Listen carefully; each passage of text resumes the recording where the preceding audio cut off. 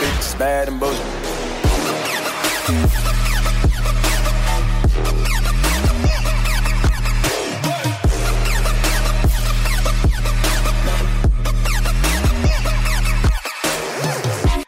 Welcome to the Bad and Bitchy podcast. I'm Erin.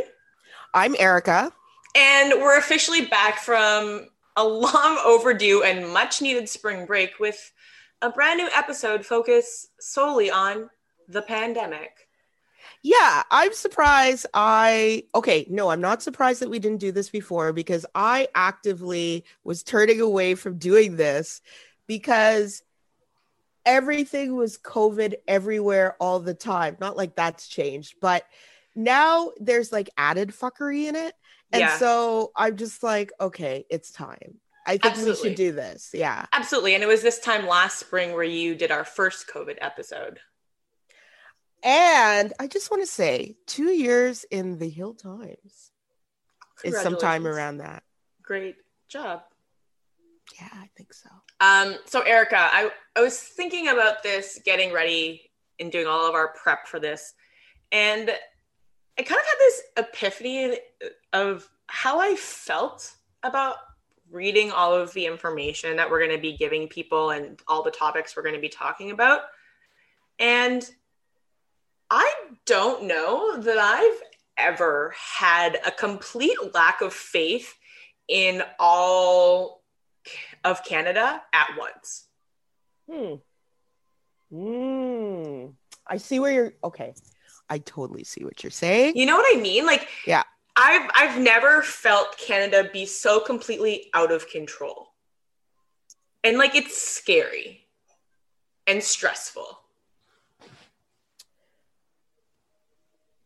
Okay, I think that that's a pretty poignant and pretty astute observation because it's true. The whole country is fucking up at the same time. Mm-hmm. And at a critical juncture. At a critical juncture. And I just wonder how much of this is couched in the ideologies that we have consumed politically and, you know, really barfed up into the Conservative Party. I'm sorry. Okay, no. The ideologies that we have been sold and perpetuated for like 2 generations. So it's the idea of sick leave being nothing more than vacation pay, that people are just going to take vacation with their sick leave. So let's take away their sick leave, you know? Number 2 is the idea of public health. And, you know, Canada has been praised for its health system. And I think COVID, honestly, everybody is telling on themselves. I really do think it's just exposed every crack and fissure in our political, economic, and social frameworks that we believed were the case, but really aren't. Mm-hmm. And I just think that COVID, the time of COVID, is just like, it's pure truths, no chaser, right? Yeah. It's not anything what we're seeing and we're going to talk a lot about the inequities.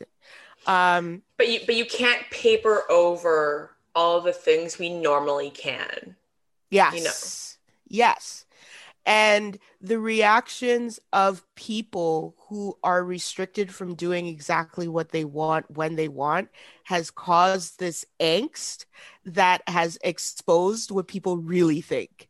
And in a way, I'm just like, wow, this is fascinating.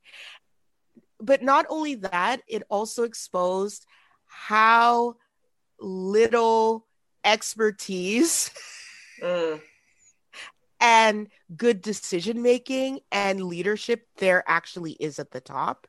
Mm-hmm. And I wrote in the Hill Times this week about how white men are fucking up and how their fuck ups are costing lives. They're really screwed the pooch in the sense that, if you look at the vast majority, and like when we talk to Robin Doolittle about, and that's why this is important, what she was doing, when we talked to her about the workplace and how who's making the decisions in public institutions, because right now we're really talking about public institutions writ large, and who heads it up, who is second in command, who is poised to take over, who's making the decisions, who's providing input to those decisions, how seriously is their input being taken. I mean, we have a whole like bunch of white male premiers who were 2 years ago, 3 years ago, the quote unquote resistance. I will never stop with that reference. Shout out Maclean's. Yeah, because it aged like it did. That was, for example, that Maclean's cover was I feel like was a Paul Wells special, and look how it turned out. Speaking of white men. But the ability to interpret what's going on, the ability to reflect is very much a narrow-minded exercise. I look at these pundits and I read some of what and I'm like, I'm going to add in the death of Prince Philip here to say that we're at that marked the end of an era. It's done. It's over. There's a finality in his death in the era that he especially was emblematic of. The top-down approach, the hierarchy, the class, the race, the immigration stat, all of that. And the toxic masculinity, all of that. There's just this end of an era. And I don't know if other people realize it, or I'm just talking to myself here. Yeah. And obviously I'm talking to you, but And I think that something that's really become evident to me is that, a lot of these people who are in leadership positions are able to lead people because they can say nice things a lot of the time, but they don't necessarily have the skills to think of, the whole system and how it works. Very few of them are actually systems thinkers. They're very, they see everything in silos, or they're too into I don't even want to say that they're too into specific details. No, they're not. I don't even know that that's true. Yeah. But they don't see how everything interacts and how you make a decision here, you make a trade-off in this other place. And that's a really, really key skill in times of crisis. Picking up from what you just said, is it that we have too many specialists and not enough generalists? I think that could be a symptom. I don't know if it's the problem. But I think it's people who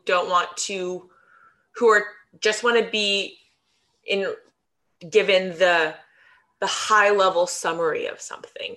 They don't want to see how it interacts across everything. They want to be like, okay, what information do I need to know? What are my talking points? What are the things that I need to get out in the event that I'm asked after a press conference or asked in a scrum or whatever? I need to know what my talking points are, and they don't care to see what the trade-offs are, which is, I think, probably emblematic of the way our system works in terms of the relationship between the political level and the media. But I think that's a different conversation. Yeah, I would agree with that. We don't really have good implementers either. We Canada's a country that wants to research and analyze everything and actually do nothing.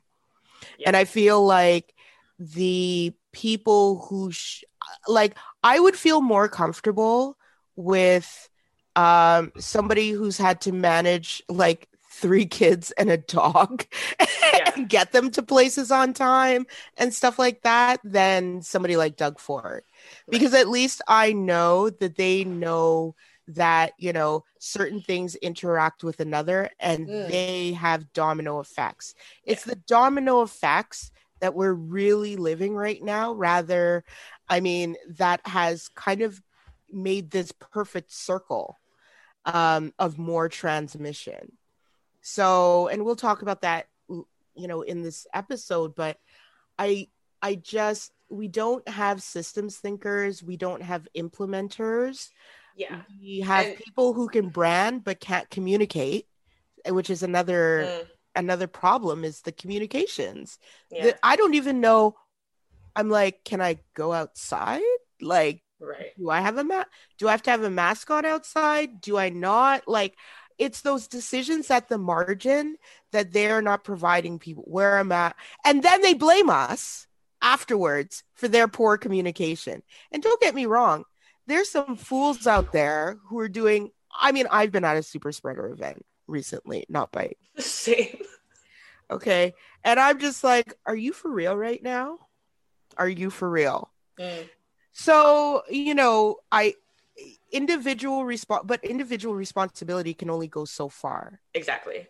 Yeah. That's the point, is that it's a very limiting thing.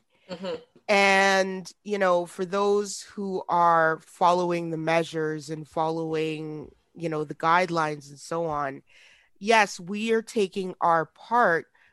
We're doing our part, but there are also things that the government could put into place that would actually affect transmission rates on a macro scale. Yeah.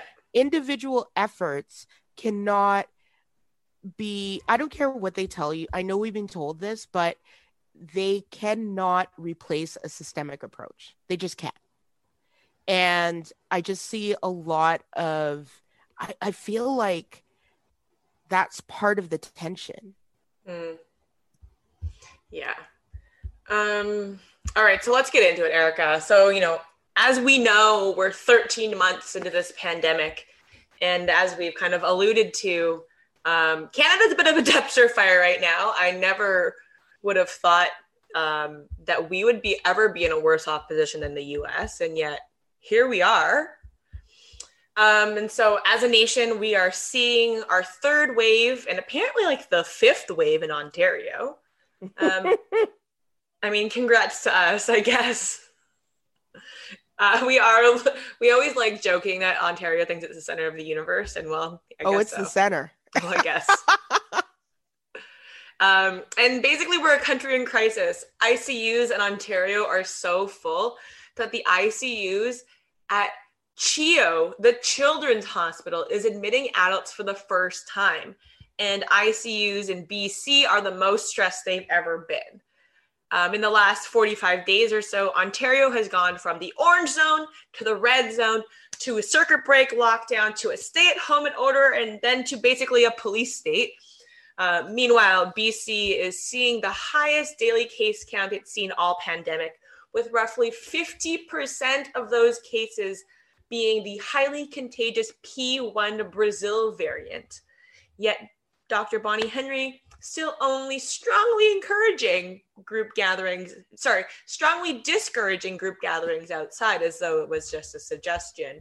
We know how people take the suggestions. They say, what the fuck are you talking about? I'm going to do what I want. Jason Kenney, I'm telling you, like that P1 Brazil variant raging in Alberta. Yep.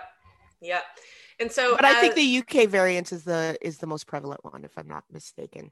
I think here, yeah.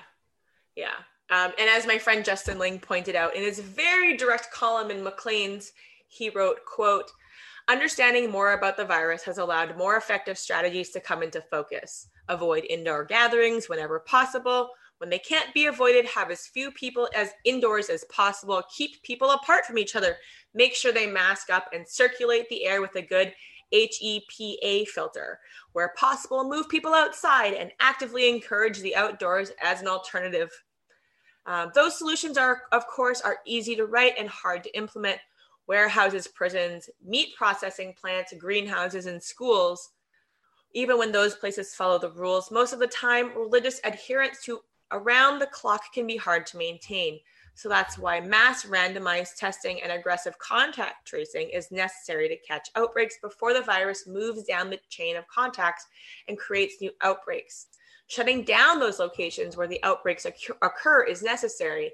When things slip through the cracks and community spread begins, short-term circuit breaker lockdowns should be a last resort to get cases under control.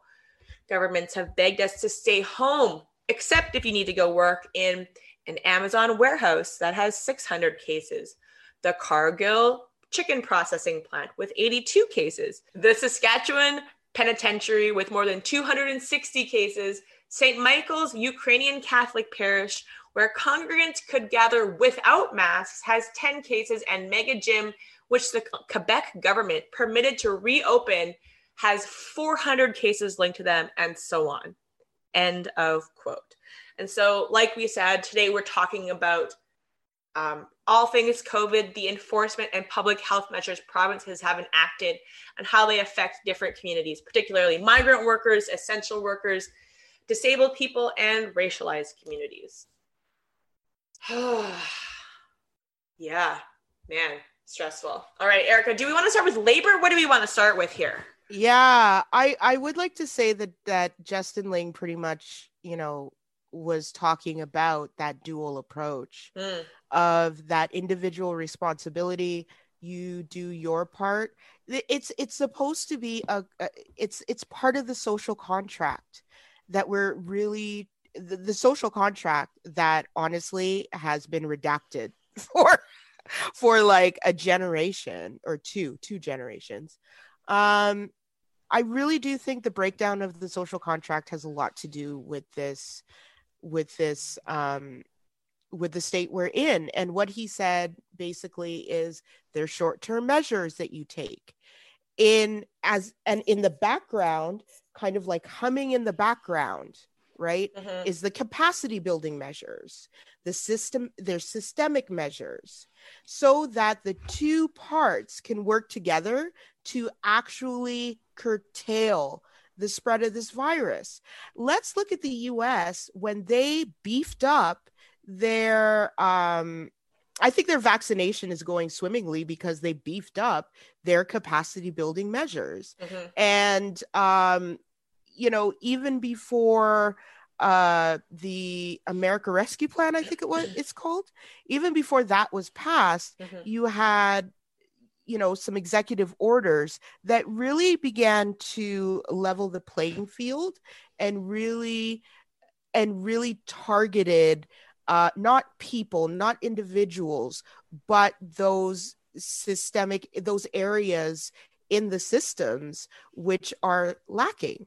And so I do think that happened. They were able to build vaccination, a whole vaccination plan and execution off a lot of those things.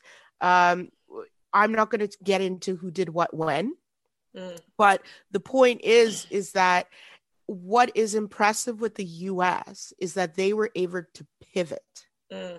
And that's what Canada cannot do. It doesn't do very well. Mm-hmm. It doesn't pivot, and it's not able to adjust to new information. Yeah. And that's also part of the problem, because you need to have people with wisdom who can actually say, you know what, we see that racialized workers or essential workers or whoever are, this community spread is happening. How do we get to them mm-hmm. earlier? And in terms of vaccination and, all of the supports, mm-hmm. it's only now they're talking about pop-up clinics. And I'm like, mm-hmm. does nobody look at any other jurisdiction in the world? Like, literally, this is a pandemic that everybody on the globe has been going through. Some things have worked, some things haven't, but you have a whole range of 13 months of fucking data mm-hmm. to see what works and what doesn't and where you may be lacking. And it seems like none of that assessment has been done. Yeah. Or at least acted on. Yeah. And I think that it seems, and I think this is a great segue into a discussion about the way the vaccine has been distributed, period. um, today the federal government announced that it's really up to the provinces to determine age eligibility, and that for the AstraZeneca vaccine, it's been approved by Health Canada for ages 18 and over. And, vaccine hunters on Twitter in Canada in Ontario was showing so many appointments available in Ottawa for the over 55 age group. And at this point, start just lowering the age, start just making it it's more important to vaccinate the entire population than to make sure that we're following the fucking rules. Thank you. And I think it's just people keep waiting, one, to follow the rules, and two, asking for permission, be like, I don't know if we can do this yet. Just fucking do it. There's no sense of urgency. That's because, the rules are more important than the outcome that the rules are trying to achieve. Yeah. And so I totally agree with you, by the way. I'm just then why aren't we lowering the age? Second of all, who said vaccinating by age was a good idea in the first place? Well, yeah. I mean, in theory, it was the highest risk were the elderly, which fine. But that went to the wayside a while ago. Yeah. Yeah, it should be highest risk people. So therefore the elderly, then essential workers, frontline workers. Thank you. Whatever. Exactly. Underlying Teachers. Health yeah. People with underlying health considerations, you're right.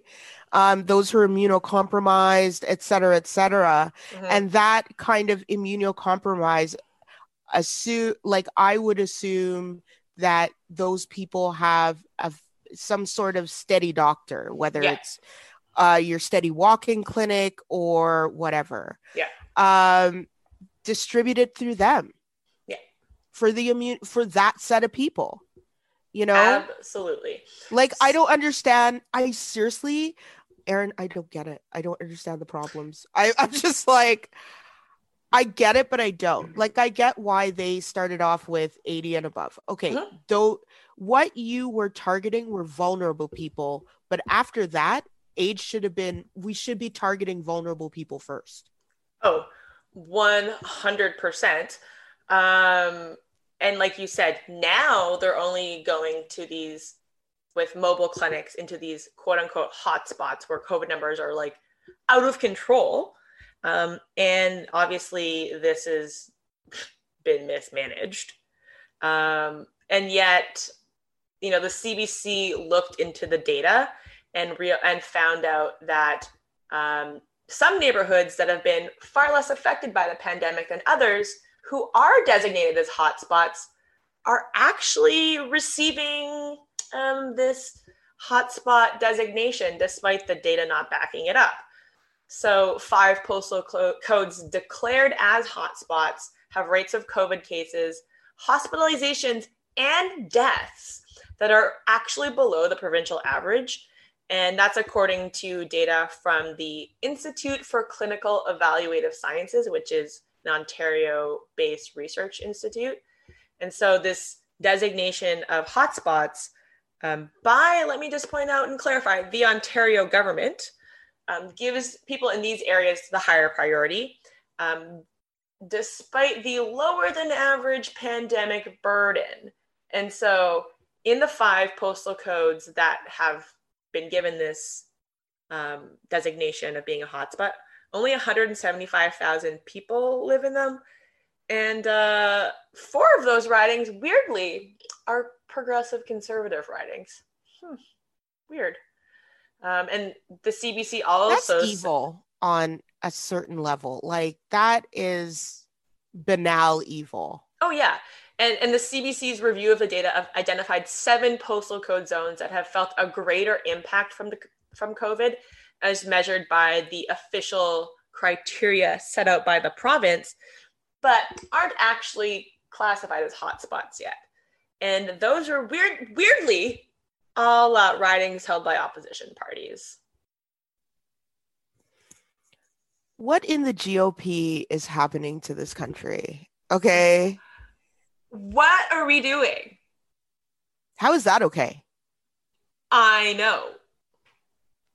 Like, I get that the politics are important, but also, you know what people will like more?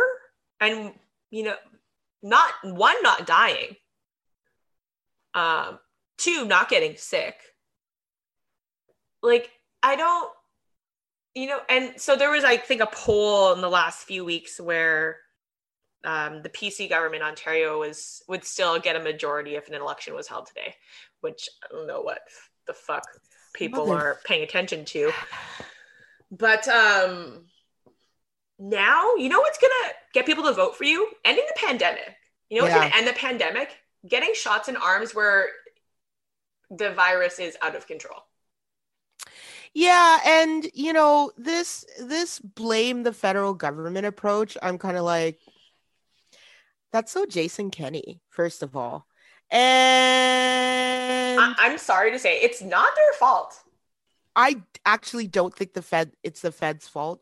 What they're able to procure at which time is a function of these COVID vaccines being the most valuable product on earth. Right? Well, the thing, that's exactly it. And like the people who live in these ridings are racialized, they're poor, possibly unhoused. They're people who live in multi-generational households, and they can't isolate. They don't have the space. They don't have the ability and the privilege and the luxury to do those things. And like more than 1.6 million people in Canada are migrants, refugees, or undocumented, which is 1 in every 23 people, which is an astounding statistic. And that comes from the Migrant Rights Network. And they also said that across the country, they're seeing people struggle with accessing the vaccine. Among the list of the organization's demands are that the vaccine must be free, must not require a health card or the collection of any identification or address or information about immigration status. Agreed. Absolutely. I don't think people realize that we have to vaccinate people globally. This is a global effort. You can't have one place that's vaccinated, shut their borders, and that's it. It's not going to happen. It's just, I mean, it wasn't that long for the UK variant to migrate here. It wasn't that long for the Brazil variant to migrate here. And so, I really do think that if we don't vaccinate everybody, then the numbers are going to skyrocket. I don't think anybody should pay for the vaccine. I don't think anybody should be required to provide, I agree, to provide ID for this vaccine. I do think there should be a mechanism of record keeping for first and second shots. Sure. Only.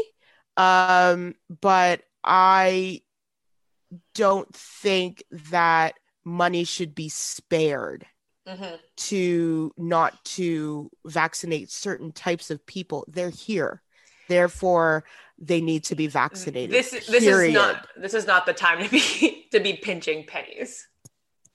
No, and which is another one of my price versus value is another one of my issues with the way things work in this country, because Canada is a cheap nation. It's a bunch of like cheapsters, like cheap people. It really is. People in Canada don't want to spend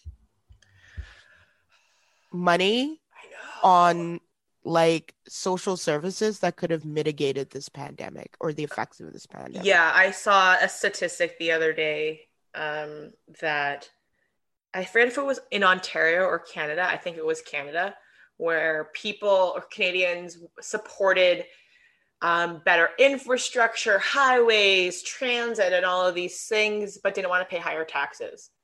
Like, where the fuck do you think it comes from? Did it just like appear out of thin air? No, you have to have they have to bring money in order to budget it and spend it. I like to see higher corporate taxes in this country, to be Oh, honest. yes. Okay. They've gotten a free ride for too long. Okay, maybe not free, but free enough. Yeah, And they are a big part of the problem in terms absolutely. of the spread, the transmission. I also want to point out that mutation occurs during transmission, Yep. and the more this virus is transmitted, so the higher the transmission rate, the more likely you're going to get more robust second and third generation variants. Mm-hmm. And so mitigating the transmission is not just about stopping to spread the disease, it's reducing the probability of deadlier variants, or more transmutable variants. Absolutely. So I just think that this pandemic is really an indictment on how we live and how we're structured, and the approach that we take in terms of problem solving. Also, this is not a country that solves problems. I'm just saying. Yeah. We don't value problem solvers, and I would say I don't disagree with that statement. I would say we lack courage, and oh, right. we're afraid of big, bold action. Okay, yes. So yes, which results in yes, getting things done. Exactly. We don't get things done. I'm sorry, we just Yeah. don't. Not as a no. So, Erica, if you wanted to go get a vaccine, do you know how you do it? No. So my parents, who are in BC and have received their first vaccine, they have a very clear rollout in BC where you sign up online based on eligibility requirements. So actually, as of the end of this coming week, everyone aged 18 and older in BC will have signed up to be notified when they are eligible. So it's a two-step process. You have to sign up, and then once you are eligible, you will receive a text or an email to be like, you can get your sign up for your vaccine now. Pick a day. Great. Easy. I have no fucking clue. My parents ask me regularly, when are you getting your vaccine? I'm like, honestly, I don't know. And part of that is that, the province not communicating it properly. We're using age, but we're also using teachers can maybe get it in some places. Maybe some essential workers, healthcare workers can get it. But now we're at 55 and over in most places, but in some places it's 50 and over. But then if you live in a hot spot, there are some places in Toronto where it's 18 and over. So I just don't know. And my mom keeps saying, well, how can you not know? I'm like, I don't know. I don't know. Like, I think and like you and I live on the internet. I know. Jeez. Imagine being someone who doesn't live on the internet. I'm starting to think there's like a whisper network in like old peopleville, and like that's how they know. No, they have all their kids who are our age doing it for them. That's true too. Which is just wild to me. Anyway, once maybe you can, if you're eventually eligible to get a vaccine, you should do that. But Erica, did you know in March, there was a legal challenge filed against the Ontario government under the Charter of Rights and Freedoms that claimed that the government was leaving behind the most vulnerable people from the vaccine rollout, specifically homebound seniors, those with disabilities, and people who live in the hardest hit areas. The filing calls for the Ministry of Health to direct public health units to make equity central to their vaccination plans and then provide the resources to do it. It notes that the province's online vaccine booking system, Kelsapres, is not accessible for people who are blind, and those who are not digitally literate or lack computer access. No fucking kidding. People need phones. Internet is a public good. Okay. Listen, I know. People need phones to be able to be on hold for a long time if they want to use the call center. The website, again, surprise, only available in English and French, while some public health units are also including mobile or neighborhood clinics. These clinics are not functioning at a level with which provide equal access if they exist at all. Why would you go into a community that speaks Urdu and only provide English and French? The fuck? How are you in? Yeah, go ahead. It should be, and I'm sure it actually probably is, provincial government policy to make sure that their websites are accessible to those with visual disabilities. Didn't Ontario pass like the Disabilities Act recently, like in the last like 3 or 4 years, that called for that? I don't know, but I have written things for websites and had to write text explanations for like pictures, which is extremely hard to do. So anyone who does that, great job, because it's very hard to do. But it's a requirement. Let's move on to labor policies.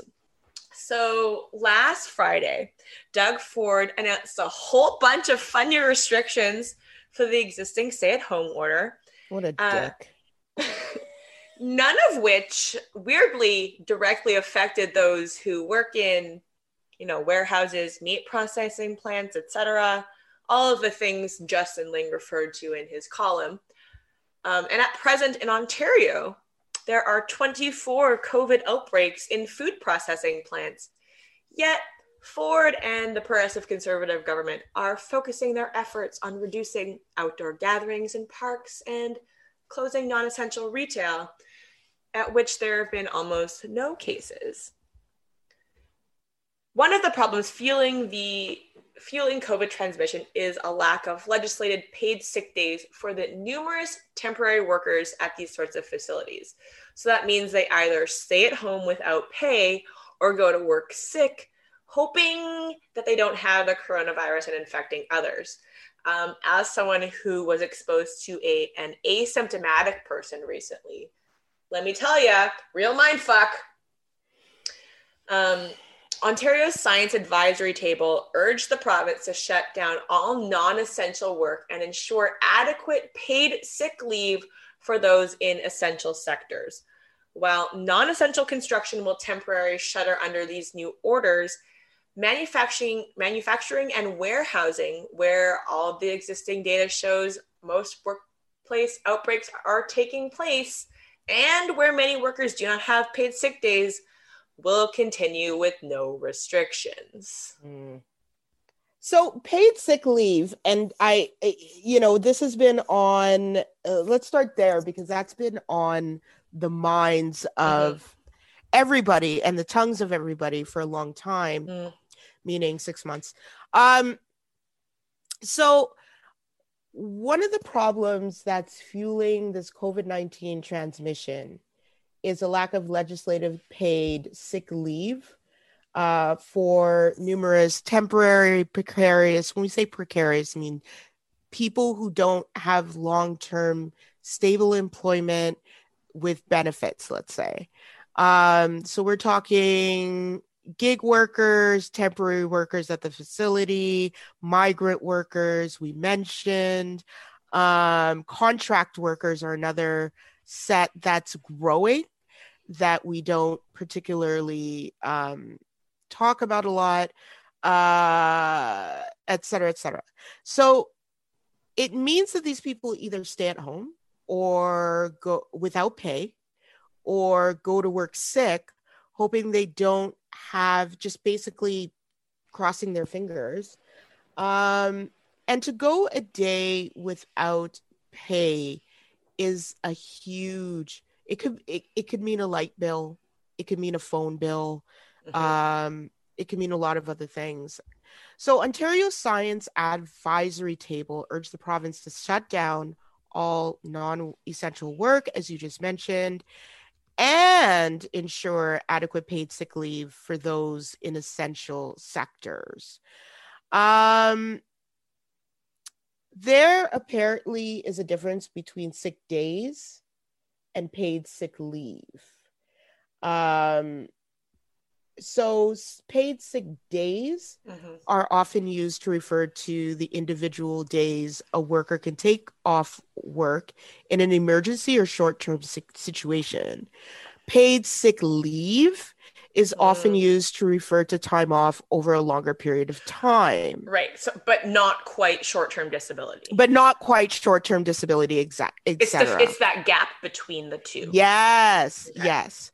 So across Canada, paid sick days have largely been left to the responsibility of the employer and or union collective agreements to provide. Now, as we know, the prevalence of unions are concentrated in certain areas, especially federal areas, which are have their own sort of benefit structure, but also have their own, paid like legislation. So federal legislation is about relegating federally controlled areas, right? So there's only so much, there are gaps, and there's only so much federal paid sick leave or sick days can cover certain industries. Unions cover other industries, and the rest is just, on the wing and a prayer and the largesse and goodness of an employer, which we know how that turns out. So workers in Canada, so there's a patchwork system of leaves for illnesses. Most workers fall under provincial and territorial employment standards, which sets out minimum mandatory job protective leaves that employers must provide. As I said before, workers in federal regulated industries, such as airlines, banks, and telecommunications, are governed by legislation at the federal level. If you work at, say, and especially in an industry that's been hardest hit by COVID. So your entertainment industries, your hospitality industries that employ a lot of single mothers, women, people of color, and younger people too, are where the federal policies wouldn't be affected by those policies. Right. And that there has to be like a provincial sort of top up, or maybe the federal one is a top up. But the point is that there's a jurisdictional issue here, and there's only so much the feds could do, which is why this falls under provincial jurisdiction. So if you say there is employment insurance federally, yes, there is employment insurance that offers 15 weeks of sick benefits for workers who qualify, but there are significant gaps in coverage and delays in processing payments. So EI is not designed to cover short-term illness or injury, even if you have to. So if you have to self-isolate for COVID, employment insurance is just not going to cover it. And it only provides workers with 55% of their previous wage, leaving lower wage workers, especially financially insecure. According to StatsCan, in 2019, less than 40% of illness or disability leave was paid.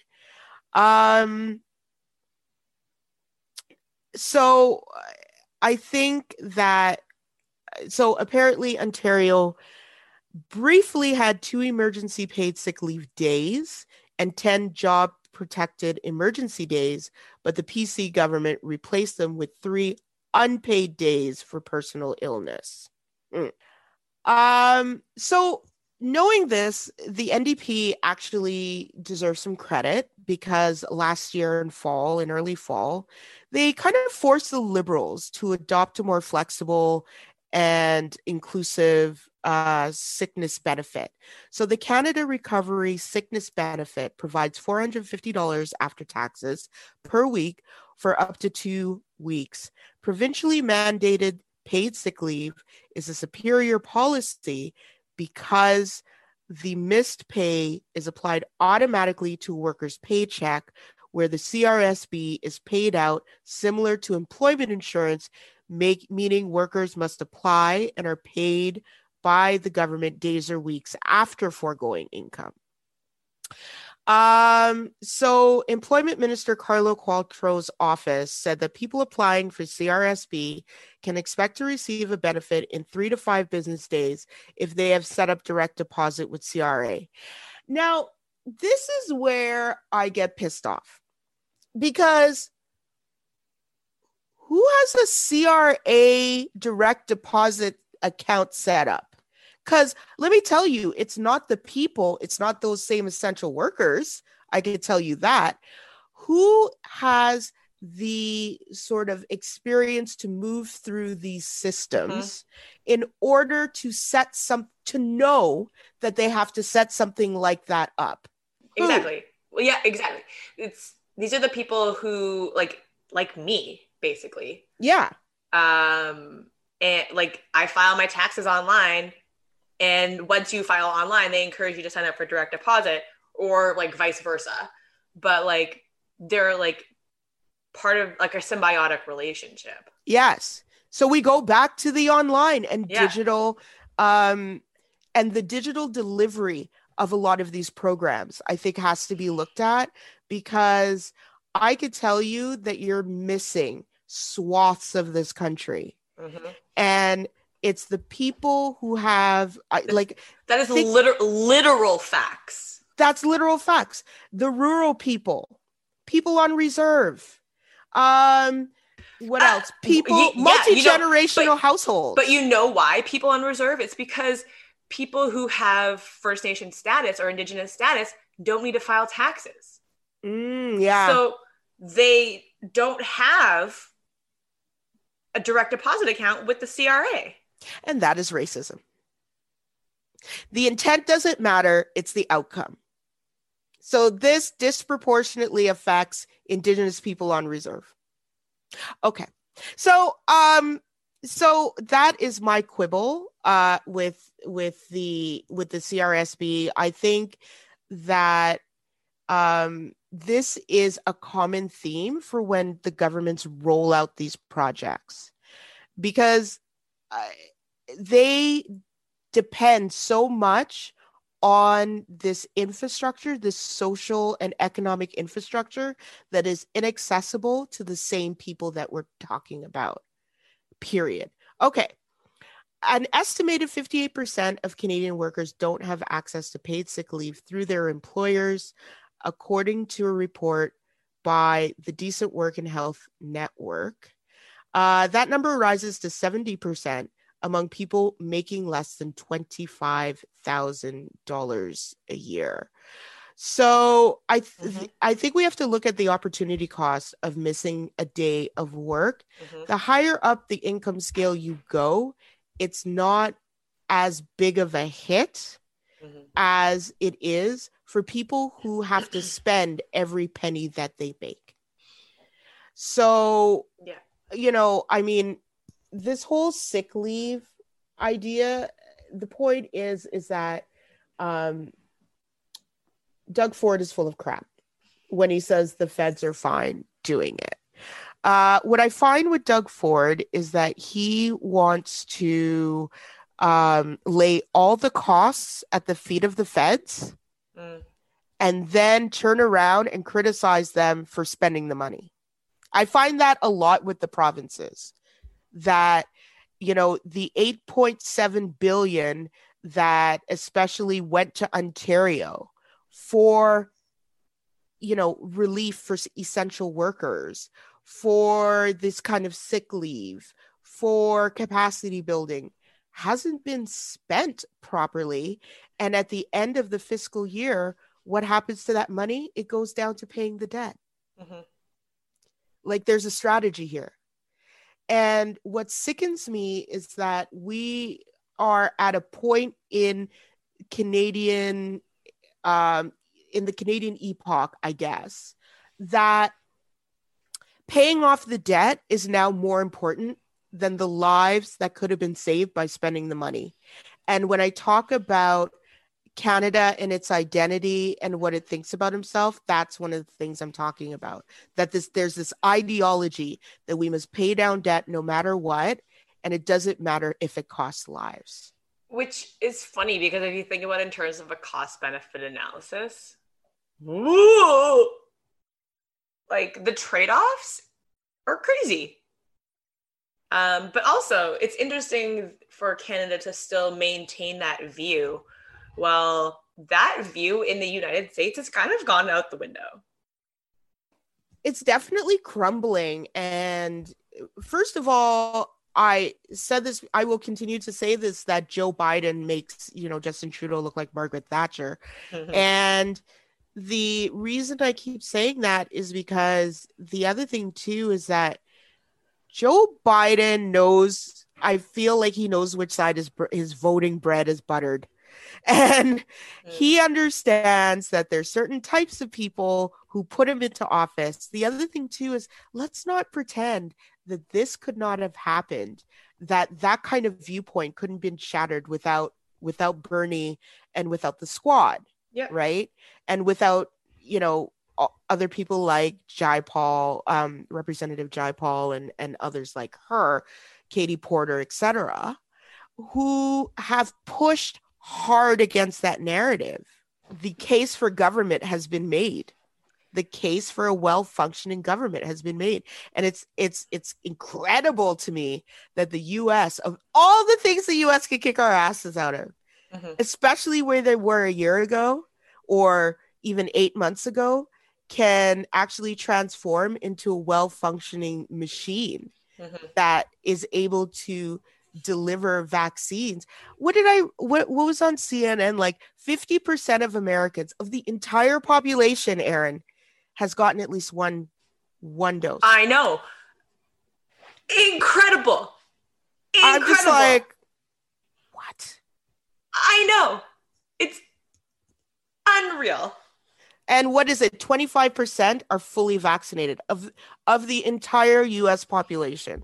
Okay. I am so tired of seeing all of my American friends say that they're fully vaccinated. I'm like, I need to mute you or block you or unfollow you because this is just bad for my mental health and I know it's not your fault. No, this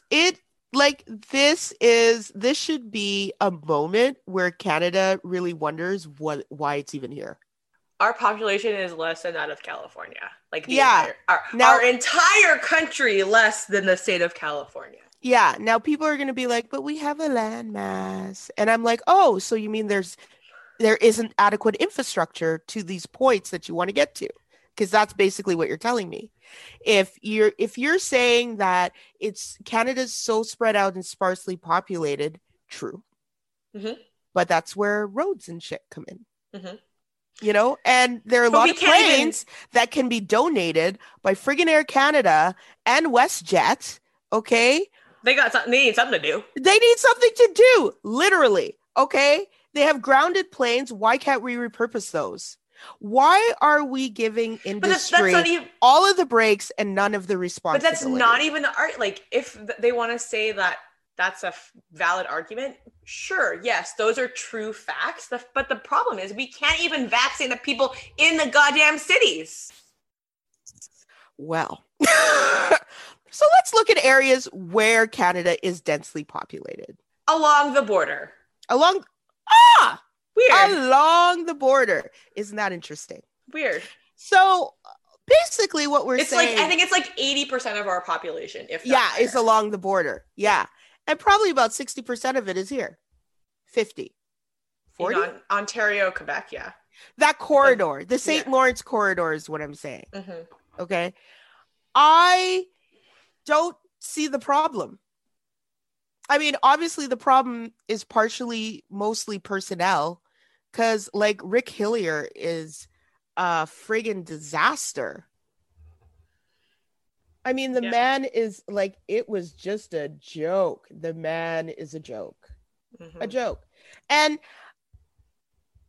I don't understand what is happening. I don't get it. All I see is one big clusterfuck. That's all I see. All right, Erica. So, these disproportionate impacts are also being seen among racialized and Indigenous communities. We talked about the CRA thing for Indigenous peoples, but these disproportionate impacts reach further than that. And that's not due to biological differences between these groups or populations.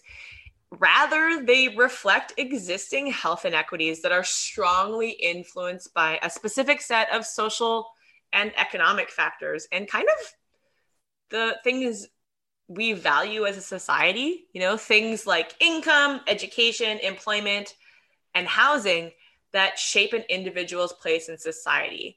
And these factors are commonly referred to as the social determinants of health. You can look them up on the Public Health Agency of Canada's website. There are, I think, 12 of them.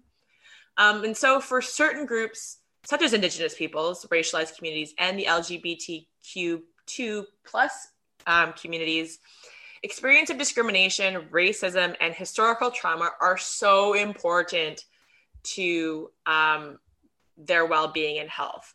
And so members of racialized communities are more likely to experience inequitable living and working conditions that make them more susceptible to COVID, such as lower incomes, precarious employment, overcrowded housing, and limited access to housing and social services. Many face increased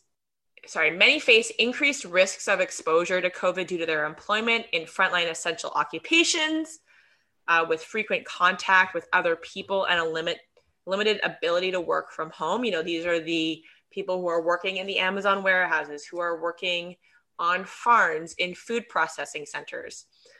For example, many long-term care providers in Canada are, racialized women are basically working there.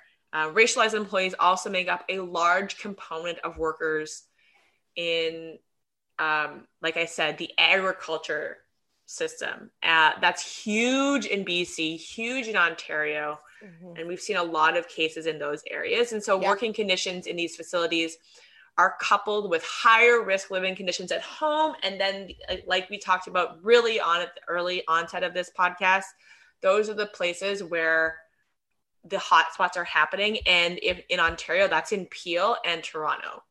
And that's been the case the whole time. The numbers, the daily reporting of case numbers, Toronto and Peel, always so much higher than the rest of the province. Yeah, and if you want to take an example, let's go to the Cargill meat packing plant in High River, Alberta. So at least 950 staff at the Cargill meat packing plant, nearly half of its workforce, tested positive for COVID by May last year in what remains the largest workplace outbreak in Canada. As part of the national food supply chain, slaughterhouses and meat processing facilities were deemed essential by governments, and Cargill stayed open as the pandemic worsened. It continued operating until April 12th of last year, when it was shut down for 2 weeks because of surging outbreak among its staff. Much of Cargill's staff, the plant that employs roughly 2,000 workers, is made up of members of the Filipino community. Employees estimated around 60 to 80% of the workforce is Filipino. Ariana Quesada, 16, filed a formal complaint asking police to investigate potential criminal negligence in the death of her father, who died from that outbreak. The RCMP confirmed it has now opened an investigation, and this probe is the first known instance in Canada of police investigating a workplace-related COVID-19 death. Cargill is also facing a proposed class action lawsuit on behalf of individuals who had close contact with Cargill employees.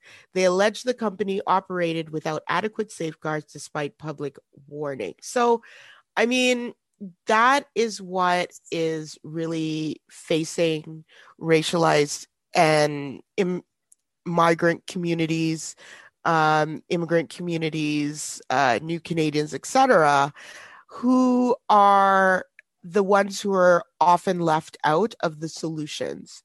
So Black people in particular are twice as likely to develop a case of the virus compared to white people.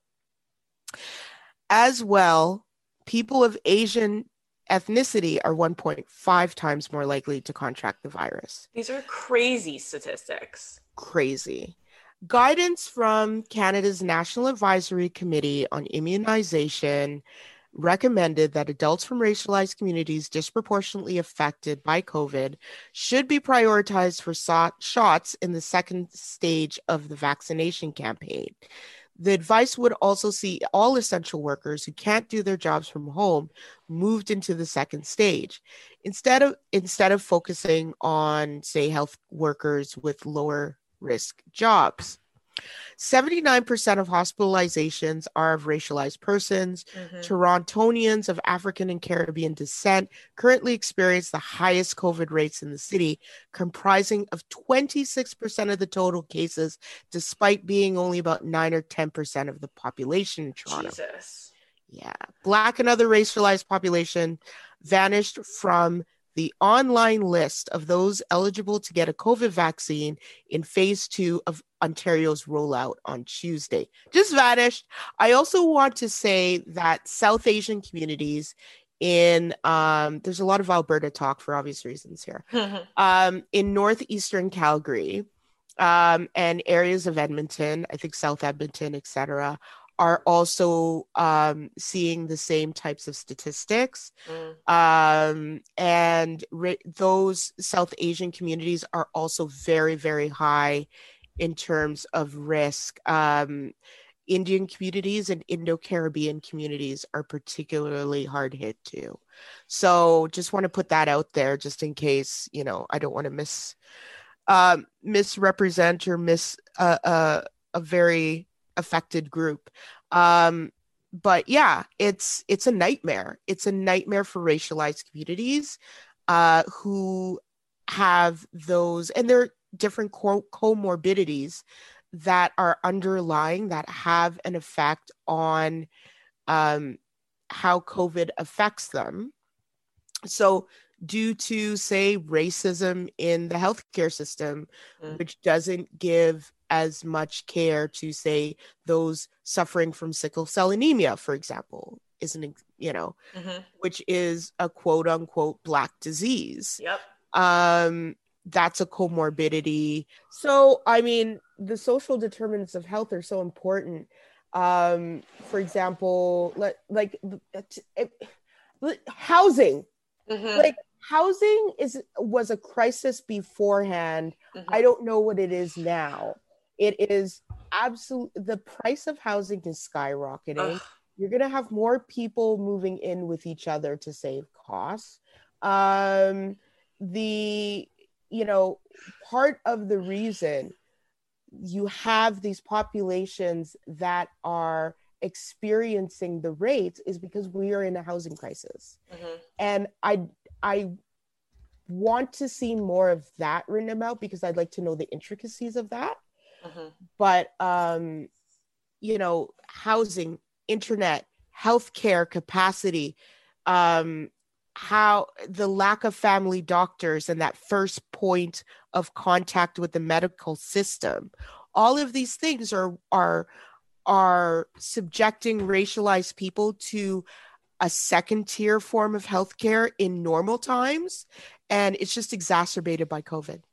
Yeah, we talked a lot about how the healthcare system treats Black women specifically, and we talked about it specifically with regard to Serena Williams and, you know, her pregnancy. I mean, talking about like the unhoused population, I think it's finally good that municipalities have taken it upon themselves and done the right thing to vaccinate that group of people, because they are at such high risk because of the way they have to live in shelters. But it's crazy to me to think that it took so much prodding by activist communities to get them to do the right thing. You know, it's really just infuriating the way that things like Black and racialized groups being removed from phase 2 of Ontario's rollout. And, you know, it was just announced that Ontario will be lowering its eligibility for a vaccine to 40, which is great. But that wasn't part of the phase 2 rollout where I would have been eligible or should be eligible in phase 2 because of underlying health conditions. But don't worry, we're lowering the age for people to something that I still don't qualify for, but I would have been eligible otherwise. Like, just open up the existing eligibility to the people you've already said. Like, what's hard about this?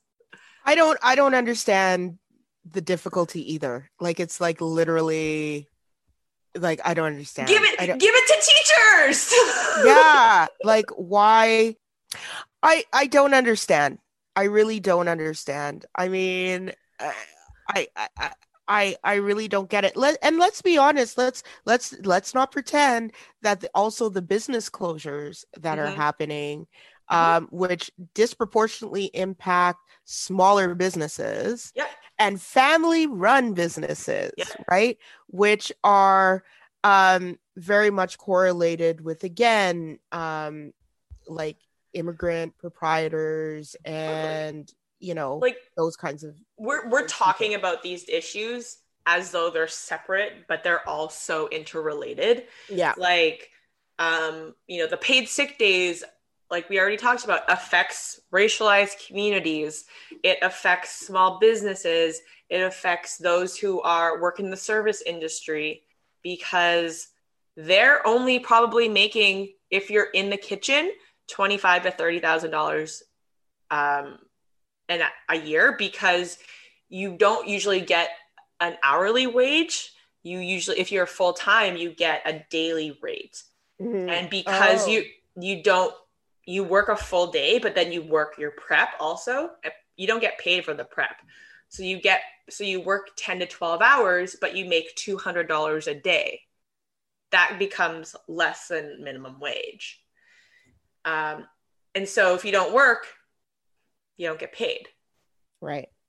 But you might not also get sick days. And so that's a big issue. But in terms of like the whole like racialized community thing, did you see the tweet this week that was going viral about an ICU nurse who was saying that, and I think it was in Canada, that she's been working in the ICU for the past like however many months, and everyone that she's seen in critical condition has not been white. The white proverb, which is, it's not about race, is as soon as I hear that leave somebody's lips, I'm walking the other way. Like I do not engage anymore, because like you know, it's so funny. They wanted evidence of racism, and when there's evidence, they're like, why is everything about race? And you're just like, because it is. I am deceased. It is though. So Erica, something that hasn't been talked about tons is people with disabilities. And adults with developmental disabilities are 4 to 6 times more likely to die from COVID than other individuals. Canadians who reside in these group homes for individuals with intellectual and developmental disabilities face many of the same risks as elders in long-term care homes. And, you know, I'm so glad we're talking about this, because there was so much focus on long-term care facilities and the general mismanagement of that crisis across the country, but I have seen almost no conversation about these kind of facilities for people with developmental disabilities. Yeah. And they are people who are more likely to either who are more likely to live in group homes. Mm-hmm. Right. So again, we have a space situation there. Mm-hmm. They rely more on, what I found interesting is how important the government's communication is for them. If you may need to hear things like 50 times or something Mm-hmm. like that. You may need, but that consistent communication for people with developmental disabilities is so important. The routine of doing things is so important. So when you have this approach that is so that changes, it's capricious in a way. Mm-hmm. It just changes all the time. It confuses people. It confuses me. Yeah. And we are extremely online. Online, we have no cognitive disabilities. Exactly. So, they are also people who require more holistic approach to healthcare. Yes. So it's not just about treating the illness or the disability. It really is. And when I say illness, I'm, let's expand it to people with epilepsy or something like that, right? Learning to walk through life and doing simple tasks. And, there's, everything from occupational health to home care that helps out physically, but also learning to, buy groceries or something like that. Imagine how much more difficult it is. The Farm Boy, which reminds me, so I went back to the Farm Boy on Metcalfe Road, and this is a very Ottawa specific thing I'm going to say. And what they do is, as soon as you can't leave the store with the cart. Okay. And they have some magnetic something that prevents you from rolling up the. And I said to them, I was like, this is very bad for people with disabilities. How are they supposed to like just do something simple as take their groceries out to wherever they are? That to me is ridiculous. And if it's just supposed to be like you grab a certain amount of things and you go, then why is it so big? Obviously it's meant to do heavy duty shopping. Yeah. So while it's an irritant for us, I can only imagine what it's like to have all those barriers all the time. And this is just yet another one in Ottawa of all places. Yeah. I mean, that should never have been allowed.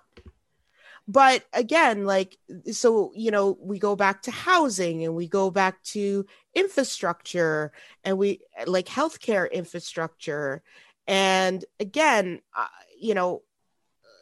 long housing wait lists have left people with autism too, living in unsuitable occupations.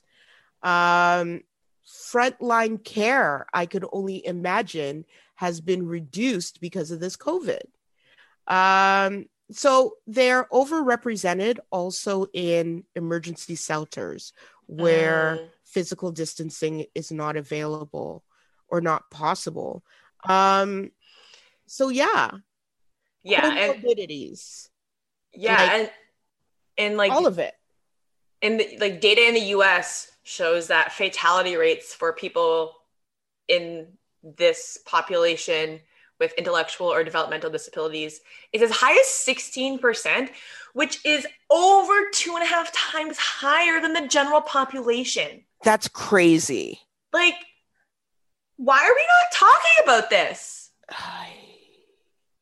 And like the COVID related deaths, with people with developmental disabilities, so that the greatest proportion of deaths are among middle-aged adults, whereas which is in contrast to higher risk of mortality for older adults in the general population. Yeah. Like, man. Yeah. So they even die younger from COVID, or they are infected or more likely to experience severe side effects post COVID, I guess. Yes, that's the other thing. And of course, there are comorbidities, epilepsy, mental illness, dementia, incontinence, skin conditions, constipation, and sensory impairments. Yeah.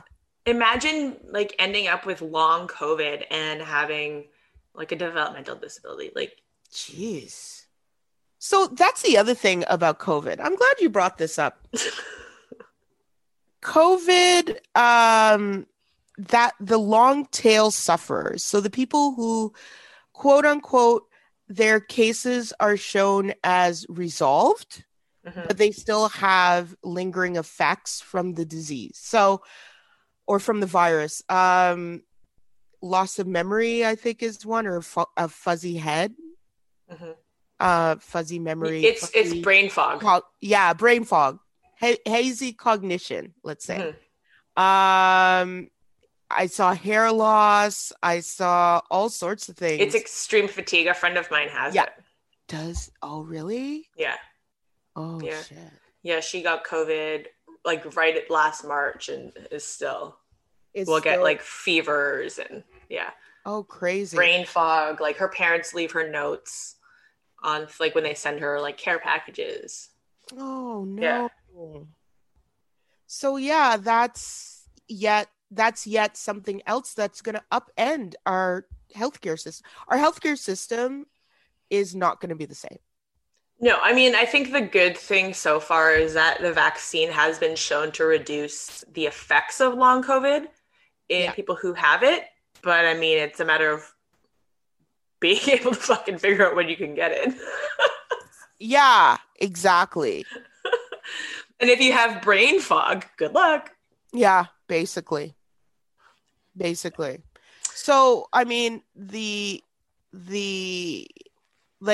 population itself, it really is. I just don't think that we're taking the long-term effects seriously.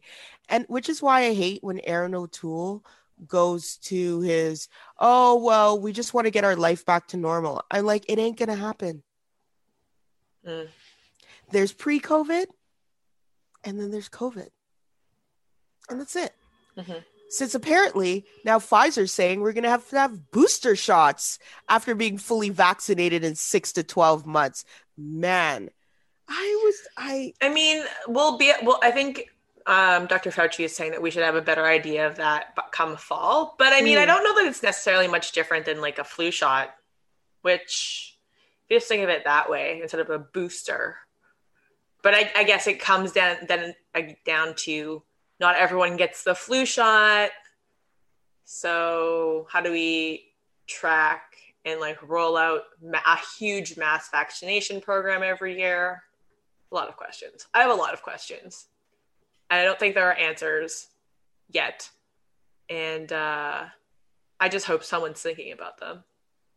Yeah. I just hope this doesn't get like politically buried. You know what I mean? Like, it's like, oh, we've all been vaccinated. Everything's fine.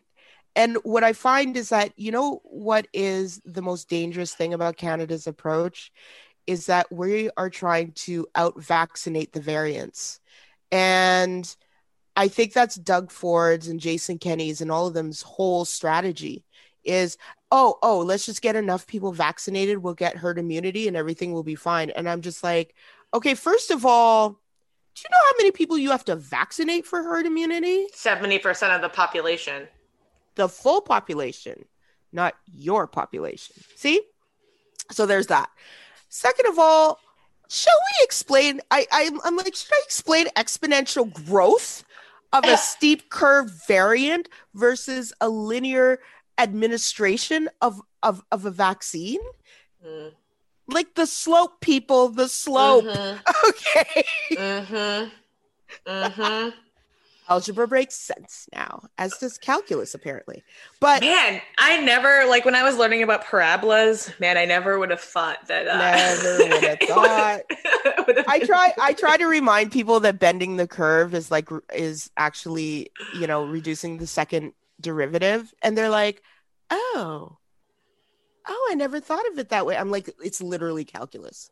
Like, it is. As somebody who didn't take calculus, I don't know what that means. So. Okay. Fine. Okay. You math people know what I'm talking about. Listen, economics. But yeah, I mean, the point is that you're never going to win that fight. Yeah. Okay. And so if that's their strategy, oh my gosh, we're so screwed. All right, Erica. I think we're done here. So, well, I would like to say that you all need to share more. Share the podcast more. That's what I'm asking you to do. Like, literally hit the share button. Post it. Tell your friends about it. Expand the listener network. That's what I'm asking. Okay. Yeah. Anyway, we'll be back next week, I guess. Yes. Bye. Bye. My bitch is bad and bullshit.